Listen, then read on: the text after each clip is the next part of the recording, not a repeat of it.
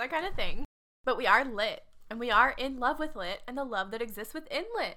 If we've lost you, that's okay. Let me bring you back. I'm Haley. And I'm Mariah. And we're here to talk about couples in literature. Yes, we are. Yes, we are. So this episode, we're talking about Jane Eyre and Mr. Rochester and their love story. Their couple name in this book, Jane and Rochester, is Jawchester, in my opinion. So beautiful. They exist within the world of Jane Eyre, the novel, created by Charlotte Bronte under the pen name Currer Bell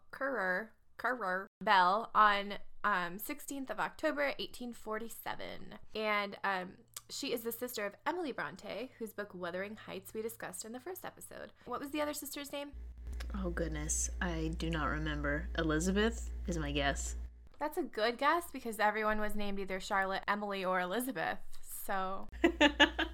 And wasn't their brother named John? Probably, or Edward or something. We should know these things. Charlotte Bronte actually got married, and she got pregnant soon after her wedding, but then she died with her unborn baby, very, very tragically. That is so sad. Their whole family story is tragic. It truly is. It explains their writing. Those Brontes, they churned out some literature, though. You have to go through some tragedy to build some character and some good writing. So the genre is... It's gothic, and although arguably it is not as dark and brooding as Wuthering Heights, it counts as gothic due to the melancholy and moody atmosphere. The characters are super passionate about things. The setting is a castle, a beautiful thornfield. People go blind, people get limbs cut off, they die in fiery deaths. Okay, it was just one death, and also there's one supernatural element of a person calling into the air and somebody else hears it. So that's the most dramatic thing ever. It's crazy. It's good. And the people that populate this novel, of course, we're going to start with Jane, who is the protagonist of the story. And she really goes through a transformation from this little girl who is powerless and sad and lonely to this strong woman with definitive opinions and morals. And throughout the book, she's very introspective. She's a hard worker. She gained independence through a job of her own and really getting the most out of her education, even though some of the people that were teaching her were not great. She had some great role models that she really gained a lot from. And she also does not let Rochester get away with his ridiculous behavior that he's had with other mistresses. And a couple times in the book, it said that she's not the most beautiful person, but I think that she's pretty beautiful on the inside. And then there's Edward Fairfax Rochester. In my description, I underlined and italicized passionate because he's pretty intense. He's really rich and brooding. He's surrounded by self-placed mystery. He has a wife and a slew of mistresses before Jane. He loses a hand, Skywalker style, goes blind. A lot of things happen to him. He's a little bit deceitful about his wife. He hides her in the attic because she's mad. Like British mad. Yeah, she's just intense, passionate, violent kind of person. Spoiler alert. And it's hard to... I judge him. I'm not sure if his sentiments were a product of the times because people really didn't know how to deal with people who were mentally ill, but it was still not that great. He also has a weird side, funny side. He teases Jane and he pretends to be a fortune teller at one point, costume and all. And he seems to love Jane, maybe superficially at first, but eventually for real. And then we have Sarah Reed, who is Jane's aunt, who Jane lives with until she's 10, I think. And she's kind of the worst. I mean, there's a bunch of people in this book that are not the best, but she's kind of the worst. She treats Jane terribly and won't even reconcile with Jane when she is dying. After Jane forgives her for what she's done, she still doesn't want it. And then she has 3 kind of awful children. John Reed, who's Jane's cousin, who's horrible to Jane. He physically and verbally abuses her. He becomes an alcoholic and a gambler who commits suicide. Not a great life. At 20, I think it said. And then Eliza and Georgiana, his sisters. Georgiana is super beautiful and shallow, and Eliza is like jealous and ruins things for her sister, and she joins a convent and becomes like a mother superior, which is weird because she's not compassionate at all. And then Bessie Lee is one of Jane's friends when she's little. She's the maid of the household, and she tells Jane stories and sings her little songs, and she tries to be her friend. And when I was reading that, do you remember the test that Dr. made us take? That was really hard. Was that when she was really mad at us? Yes. And she was like, take this test. Yeah, it was not Haley or I or our friend Emily. We all got like A's on that paper. But I guess the paper before this test, everybody did really awful because they mixed up characters from different books. Like they didn't read the book. We were like mainly English majors in that class, so it was kind of embarrassing. Yeah, she was like, I'm so disappointed in you guys. Oh my gosh. You're not reading the book. You have to read the book. It was so terrifying. I think it's one of the most terrifying things. Because she's scary when she gets mad because she's a very smart person and very sharp. So when people like that get angry, there's a good argument. And she also loves like British women authors. That was the class we were taking. So she loves Jane Eyre. She loves Pride and Prejudice. All those kind of books. Yeah. And so it was like a personal insult to her too. Anyway, enough about her. And so the next test, she made it really hard. And she asked what song Bessie sang to Jane. Mm-hmm. And it was like, no one knows. That's what it made me think of. But Bessie's really nice. She visits Jane at school, tells her she done good for herself, and then she gets married. And then Helen Burns is another one of Jane's friends. She's like this wonderful, sweet, steadfast little girl at Lowood. She's patient and tolerant and peaceful, even though one of the teachers has like out for her and like humiliates her all the time. She really teaches Jane a lot about how to be a great person. And then sadly she dies of tuberculosis. It's super unfortunate. Who doesn't? And then there's a teacher, or she's a superintendent at Jane's school of Lowood, and she's really a great superintendent. She treats Jane and Helen especially with great care. She nourishes them intellectually and sometimes with real food, because the school was real bad about giving children food. And she just became a really good role model for an independent and successful woman for Jane to look up to. And then there's Miss Alice Fairfax, who's a housekeeper at Fairfield. She's kind to Jane when she gets there, but she doesn't agree with her and Rochester getting married. She's kind of about the class system. And then Blanche Ingram is this beautiful, haughty society woman who Rochester pretends to love. Haughty. Not attractive. Haughty, like nose in the air lady. She's not great. And she treats Jane super poorly because she's below her. I'm putting that in air quotes. I know you can't see that, but that's what I'm doing. And she only wants Rochester for his money. She's a fortune hunter, which makes her sound way cooler than she is. She's a gold digger. It's gold dig. Yeah, she's a gold digger. They use fortune hunter, I think, in the book, but that just makes her sound really cool. But she ain't messing with no broke Rochester. Yeah, exactly. She's like, whatever. And then Adele, I don't know if you say Varens or Varens. It's supposed to be French. Adele Varens. No one knows. No one knows. She's Jane's pupil at Thornfield. The whole reason she goes there is to teach her. She's French and becomes a great student and companion for Jane. Student. It's a possibility that she may be Rochester's daughter. We don't know if she's Rochester's daughter or not. Her mom was a French mistress of Rochester who, again, only wanted him for his money. And she just, like, abandoned her child with him. And then we have the famous woman in the attic, Bertha Antoinetta Mason Rochester. Such a regal name. She is a mentally ill Creole woman from Jamaica, and Rochester's dad tricks him into marrying her because she's very wealthy. And at first, Rochester thinks that she's beautiful and magnificent and lavish, but it descends into madness. And so he locks her up in the attic at his house and hires this lady named Grace Poole to take care of her. And sometimes she escapes from the attic and wreaks havoc at Fairfield, eventually setting it on fire. Intense.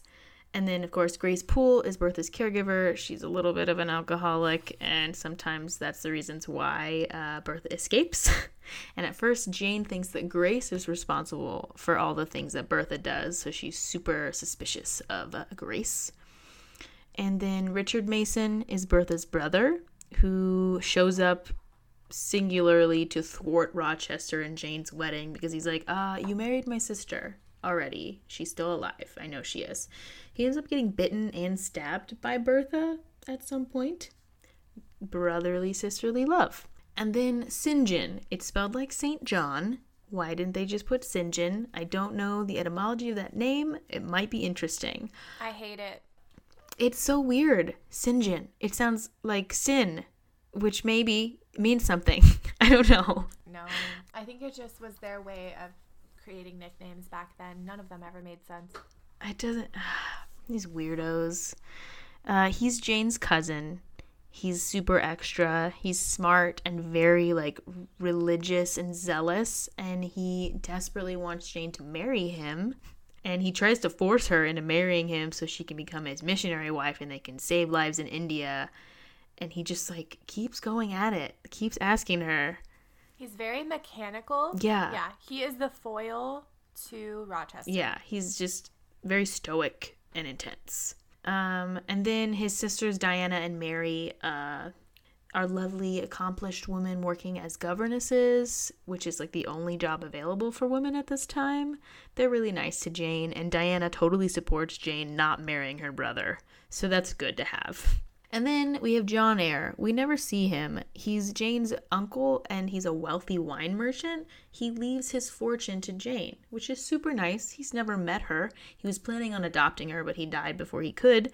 And so he leaves her his fortune, and that allows her some financial independence from Rochester, which is, like, super awesome. And, of course, there are many other characters in this book, but these are the main ones that I picked out. Okay, so plot summary. Woohoo! So, in case you can't tell our voices apart, because I know that's a common thing with podcasts, I'm Haley, and that was Mariah that just spoke. And I'm going to do a brief plot summary. We'll see how brief I can make it, because it's a fairly long book. There's a lot of stuff that happens. So Jane is a little orphan girl living at a place called Gateshead with her aunt and uncle, the Reeds. They're super mean to her, they're abusive. The opening scene is her hiding from her horrible cousin in a little reading nook, and every book-loving person dreams of a little reading nook, along with Belle's library. But the thing about this reading nook is it's her her only solace, so that makes it a little less comforting, or more comforting. I don't know. Books are always a great comfort. Yeah. So there's a great moment where she shows her backbone and tells them exactly what she thinks of him and how cruelly they've treated her, but they lock her in the Red Room, where she's tormented by what she thinks is the ghost of her uncle. Because her uncle died in that room where they locked her. Oh gosh, that'd be so creepy. Someone needs to call CPS, obviously. So then they don't want to deal... A lot of dead uncles in this book. So then they don't want to deal with her, or the result of the trauma that they've caused her, because obviously they think it's all her fault and she's just a devil child, when really they, if anything, they created the devil. They send her to Lowood. Lowood? Yeah. Lowood. Sorry, isn't the guy in the last book called Lockwood? Yep. I was like, wait a minute, is this his school? Because he did a bad job. Emily and Charlotte must have, communicated. Oh, I like these string of letters. They probably were like, all right, I'm going to name my guy Lockwood. You name your school Lowood. It's almost the same, but it's still a great word. No, what happened was they had both named something Lockwood, and they were like, oh, we got to make it different. Lowood. Yeah. So they sent her to Lowood, the school for the oppressed. So Mr. Brocklehurst, the most aptly named evil character, hates every child in the school, and therefore he's the principal of the school. It makes sense. Of course. So they're treated horribly. Jane is made to stand on a stool and humiliated after she stands up for someone. That's kind of how they treat people. They keep the kids oppressed and down. They don't eat well, and the living conditions are really bad and cold and wet. And so, of course, there's a lot of diseases that quickly spread. So this place is basically the Middle Ages condensed into one building. There's specifically an outbreak of typhus which ironically might be what Charlotte, the author, died of, which Jane, when Jane is there. So there's a bright spot where Jane becomes friends with sweet little Helen, who of course dies of consumption, tuberculosis. But Helen teaches her a lot about being patient and finding strength in God and your own moral compass, even when others are getting you down. She has also a good older mentor, Miss Temple, who helps Jane get a good education. She doesn't berate her, she doesn't abuse her, she encourages her, and she's basically like her mom. Oh, so cute. Besides Bessie, like she has a couple good role models. Yeah. So after she leaves Lowood, where she was casually a teacher for 2 years after graduating, I wish it was that easy to get a job after graduating, Jane is fortunate enough to get a job at Thornfield as a governess for a little French aristocratic girl named Adele. And I thought it would be kind of fun to read the ad that Jane places in whatever, the paper, the classifieds. What did they have back then? She basically puts an ad out. Ye old classifieds. Yeah. So let me find that. So the ad in the paper, I assume, or something, is, quote, "A young lady accustomed to tuition," end quote. And then in parentheses, she says, this is like Jane speaking to the reader, "Had I not been a teacher 2 years," quote, "is desirous of meeting with a situation in a private family where the children are under 14, parentheses, I thought that as I was barely 18, it would not do to undertake the guidance of pupils nearer my own age," end parentheses. Quote, "She is qualified to teach the usual branches of the good English education, together with French, drawing, and music," end quote. Parentheses. "In those days, reader, this now narrow catalog of accomplishments would have been held tolerably comprehensive," end parentheses. Quote, "Address J.E., Post Office, Loughton, Blankshire." So I don't know why her ad was in an English accent and her speaking voice was not in an English accent, but that is just part of the mystery of the novel. So so great. Yeah. And also, that sounds crazy to be 18 and be like, yeah, I should probably teach people who are under 14. That would probably be a good idea. Part of me is like, at least she's not getting married, you know, because then her life would just be staring out of windows and writing and crying and yellow wallpapering it. Oh my gosh. Let's never talk about that one. That couple, I sink it immediately. We don't have to talk about it. I sink them. Yeah, we don't need to cover the yellow wallpaper. I think we all get it. Thank you, Charlotte Perkins Gilman, different Charlotte. So that is her ad that Mrs. Fairfax answers. So Mrs. Fairfax hires her at Thornfield, and she's her boss. But Mrs. Fairfax is only the housekeeper, it turns out, when she learns that when she gets there. She learns that the master of the house is Mr. Rochester. She doesn't meet him until she's out on an evening walk. They kind of have a meet cute. And at first she doesn't even know it's him. They have an awkward and abrupt encounter where his horse he passes her on his horse and then his horse slips on the ice and then he injures himself. And then he has this ongoing joke afterward that she bewitched him or bewitched his horse or whatever. So they continue throughout the book, really. They continue to have awkward and abrupt encounters. And then one night when Rochester is having a party, he has a gypsy do some readings on his guests. This ugly, weird woman does a reading on Jane and then ends up, of course, being Mr. Rochester. So he's really, really extra.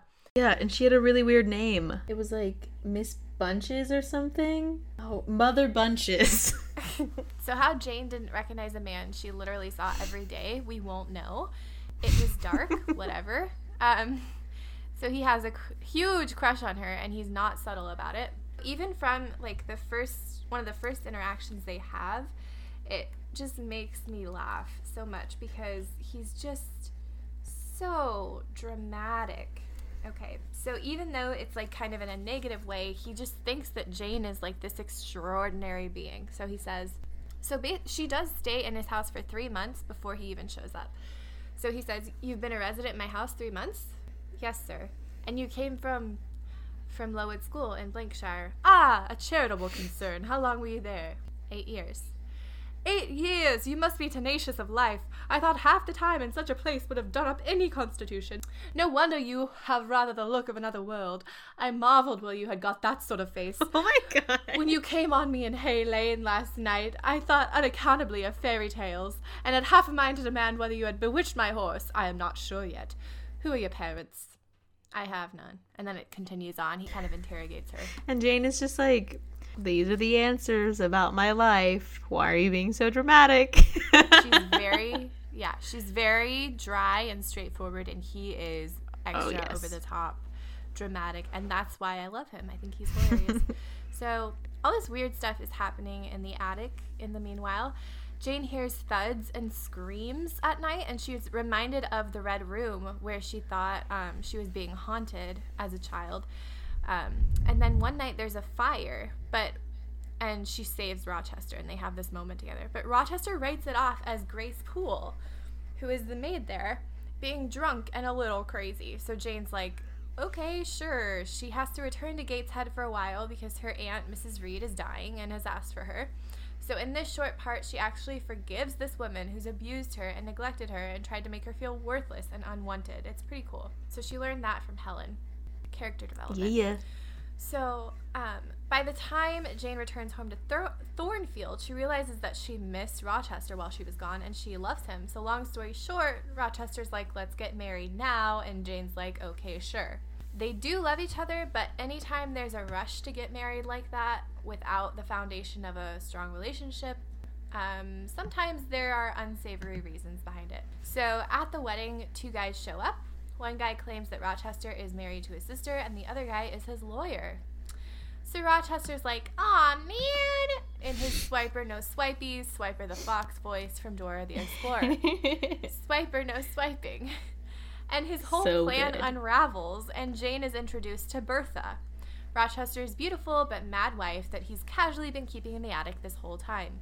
So apparently Rochester's dad, as you covered, tricked him into marrying her for the money, didn't tell him that there was mental illness in her family, so then she went mad, and Rochester kept her in the attic instead of sending her away because he felt responsible for her. That was his way of taking care of her, because back then they really didn't know how to care for people with mental illnesses. So there's definitely a layer of prejudice there, both against those with mental illnesses and those with dark skin. She's said to be from Jamaica, and Jane describes her as animalistic, which is a little problematic. So Jane is like, I can't be married to a married guy. That's a little too much for me. I ain't down with that. And Rochester, a little too much. Yeah. Rochester can't procure a divorce because it's the Victorian era.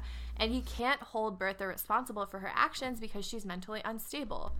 So he's in a catch-22, and Jane just leaves all upset.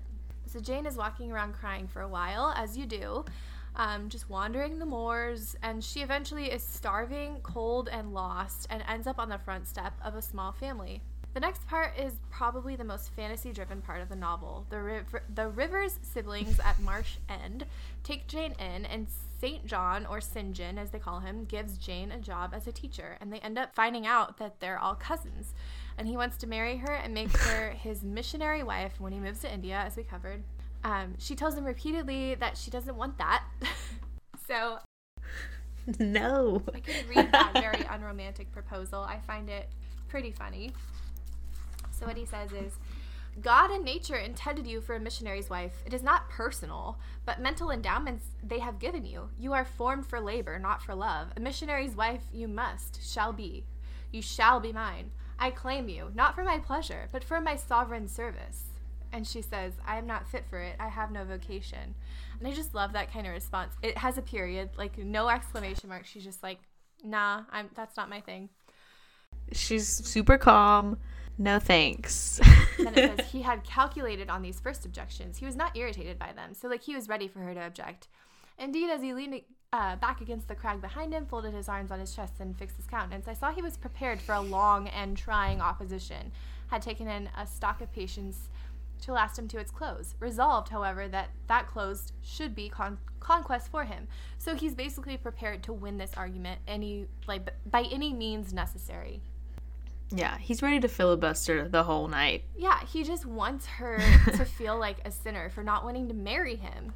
And he's saying that he doesn't even love her. It's just, he's just Ew. He's like, oh no, you're not, the thing he says, you're not made for love. Yeah. Like, not cool, Sinjin, not cool. He's very, very manipulative. He says, I want a wife, the sole helpmeet I can influence efficiently in life and retain absolutely till death. So romantic. I just want to retain you for the rest of our lives. Mm-hmm. Yep. And then there's another character I didn't talk about, but there's this girl that is in love with him. She's like a little flirty and she's beautiful. Yeah. And he's like, well, yeah, I'm physically attracted to her because she's beautiful, but she's not the right kind of wife for me. And it's just like, you're thwarting your own happiness now. So Jane is like really conflicted about this because she does care for St. John because he did care for her. She knows that he's a good person technically because he is religious and she thinks that that's important. Mm-hmm. Personally, I don't agree. But, well, I do think religion is important, but I just don't think that makes him a good person. No. And then she's very conflicted and she's contemplating, like, maybe I should marry him. What other chance do I have at happiness or, you know, whatever. She goes outside. She's all conflicted. And then that's when she hears Jane being yelled on the wind, basically. So I love this part of the book so much. What have you heard? What do you see? Asked St. John. I saw nothing but heard a voice somewhere cry, Jane, Jane, Jane. Nothing more. So then she skipped forward a little. I am coming, I cried. Wait for me. Oh, I will come. And then she just runs. She just runs back to Fairfield. Oh, that's one of my favorite parts of the book. She's like, I gotta go. This love is so deep that it calls on the wind. Yeah, and then she says, I looked with timorous joy upon a stately house. I saw a blackened ruin. So she's expecting to see this grand estate that she had lived on, and it's just in ashes. So she's wandering around there. She runs into Mrs. Fairfax, and eventually she finds her way back to Rochester. Rochester is blind and missing part of his arm. And Bertha had jumped to her death from the attic when the fire started. So she's conveniently kind of out of the way. And then that was the fiery death that we had mentioned in the beginning. So then they end up at Ferndean and they get married and basically live happily ever after. He gets his sight back. The interesting thing about the ending is that it ends with mentioning St. John again. So my quote, my master, end quote, he says, quote, has forewarned me. Daily he announces more distinctly, surely I come quickly, and hourly I more eagerly respond. Amen. Even so come, Lord Jesus. Like, St. John never got married, and then he died. And so I think the purpose of ending on that is, like, Helen Burns was religious. She believed in God. She was very faithful, and she died. But she was faithful to the end, and she taught Jane a lot and passed a lot on to her, and she was never, I don't know, she never used God against people. Yeah, she wasn't overzealous. And the difference between her and St. John is that he used his holiness against Jane. He was like, I'm the best, and I'm going to make you the best because I'm the best. Yeah, but he had no intention of elevating her because he wanted to retain her and basically manipulate her, and he was almost like completely open about that fact. He's just like, I just want a wife, kind of, because it's the right thing to do. Yeah, and so Jane has the compass of religion. I do think that she is religious. Not positive, but that's how I read it. But she does have this intense moral compass too, that she knows in her gut what's right and she follows it, and that's very admirable. She has a very strong backbone. Yeah. At first, like, she was like, I don't know about Rochester. I'm going to try and keep this under wraps. Like, she was very strong about it. And as soon as she found out that there was that problem, she's like, I have to go. I can't be a part of this. Like, morally, in my heart, I can't do it. And then she leaves, even though she does really love him. You know, if he doesn't have skeletons in his closet, he probably has a Bertha in his attic. What Jane says to everyone. I remember reading this book, and the point where she runs away from Thornfield and she's just like starving and almost dies because she doesn't take anything with her. I was just like, what what is happening? And then it becomes almost like a little mini book inside of the regular book when she's living with the Rivers cousins. And I was like, this is ridiculous. They're cousins. Of course they're related. It's very supernatural, paranormal, crazy coincidences, like divine intervention kind of. Just like a weird little interlude. Yeah, so... exactly, like leading now, Jane do we want to talk about right pros and cons of them as a couple? Yes. So Jawchester.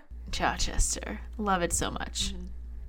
Some pros about them. Or actually, do you want to say ship it or sink it first, and then do pros and cons? Is that what we did? I think that's what we did last time. We were like, okay. So I think I ship it. Like, at the beginning of the novel, I wasn't really keen on Rochester. I was like, I don't know. He seems to be coming on too strong. And sometimes he's so, like, flirty that he doesn't, like, regard Jane's feelings. And he's a little superficial at first. Yeah. But I think at the end, like, he really does love her. And she loves him, like, immensely.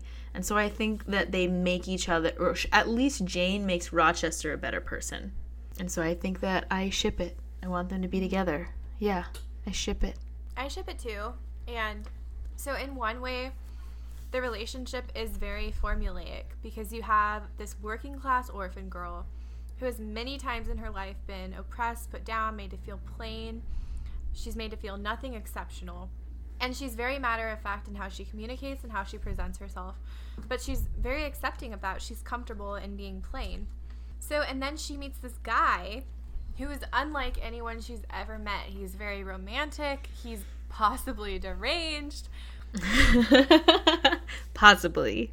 Asterisk. And he regards her as this fantastic wood nymph, basically. He's like, oh, Anne, you majestic land mermaid. Oh, Rochester. In that way. So in that way, one could write it off and say, you know, it's not a healthy relationship. It's not a healthy foundation if he's just putting her on a pedestal. But Jane has a backbone. So when Bertha is revealed, she doesn't feel right marrying him. Strong internal compass. And so she doesn't. Even though she loves him, she needed him to be honest. She demanded that of him. So on top of her own convictions, there's also the fact that it's just simply not like a fairy tale story. Like, it's not a Prince Charming, Cinderella kind of relationship. He's not rescuing her from her life. And she's not rescuing him from his. He's sharing his life with her. She's sharing hers with him.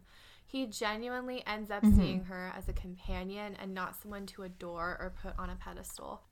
Yeah. And I think their relationship gets way better after she leaves.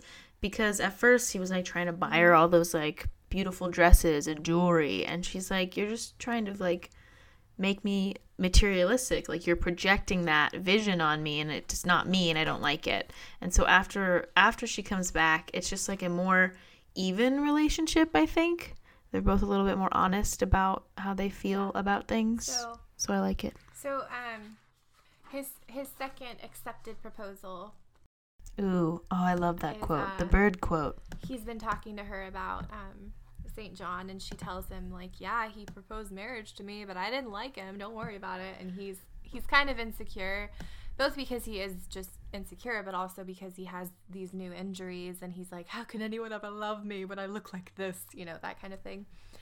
And so then he says, she says, choose then, sure. And she's also insecure a little bit. She says, choose then, sir, her who loves you best. And then he says, I will at least choose her I love best.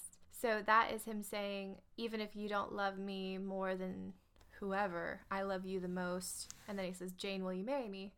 She says, yes, sir. A poor blind man whom you will have to lead about by the hand. Yes, sir. A crippled man, 20 years older than you, whom you will have to wait on. Yes, sir. Truly, Jane? Most truly, sir. Oh, my darling, God bless and reward you. Like... Very, very dramatic. I love it.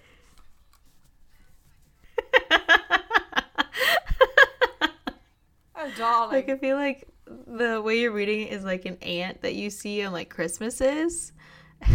It's like, oh, darling, how are you? But yeah, I forgot that he's like 20 years older than she is. That's a little weird, but their souls are compatible. There's a possible power dynamic, which is why I think a lot of people read this book as like, ew, he's creepy. But I don't know. I'm convinced that he really has a change of heart, and he knows that she's smart, and he, like, one of the first things that he interrogates her on is her art. Like, he wants to see into her intellect and her creative mind. And like at the beginning when she first meets him, he's like trying to get his act together before he even meets her. So it wasn't just Jane that he was trying to be better for, it was him. Like, he was already at that step because he had a bunch of mistresses and was like living lavishly, and he was like, okay, I gotta like focus, rein it in, stop doing that. And then Jane just like kind of helped a little bit, because I think that she was almost like a role model of moral integrity for him. Well, and they both love Adele, the child that he has to take care of, whether it's his oh my gosh. For a second, I was like, they both love Adele because like Rolling in the Deep. Yeah. They have great music taste. So but also, the child. Taking care of her, he recovers sight of one of his eyes. Does he lose sight in just one eye or both? Convenient. I thought it was both, and then he gets one back. Yeah. Mr. Rochester continued blind the first 2 years of our union, and then he gets sight in one eye. Yeah. So that's like good. That's a good. That he gets to have one eye. Because I feel like if you are blind after you already see, then that's even sadder. Because then you know what it looks like, but you can't have it. But yeah, I can understand like why people wouldn't like Rochester a lot, because he is kind of flawed. And the way that he's seen treating his wife, even though it was kind of a product of the times, we still need to like make people responsible for that. Like locking her up in the attic. There wasn't really anything else to be done for her, but it still kind of makes him a little bit detestable by today's standards. But that's the thing. Yeah, you can't judge it by today's standards. Yeah. You just can't, because it's like when people, I don't know, when people read old texts in general, like a lot of people will read the Bible and be like, oh my gosh, what the hell is going on there? But it's like, it was just different. It's a different culture at a different time. Yeah. Like the thing that you can fault him on is for trying to marry Jane when he was married already and like lying about it. And I think that's the main thing you can fault him on, and that's a mistake that he did make. But Jane forgave him. He forgave himself. He loses his hand. You feel a little bit bad for him at the end. But yeah, I can see how people wouldn't like him, but I think in the end, well, we're rating their couplehood, their love is real, and we ship it. I agree. We ship. Ship it. We do. Yeah. Yep. Thank you. So, if you would like to get in touch, why? Just kidding. If you want to get in touch, please don't run away and live with your long-lost cousins. There are easier ways. We have an Instagram. It's at Lit in Love Pod.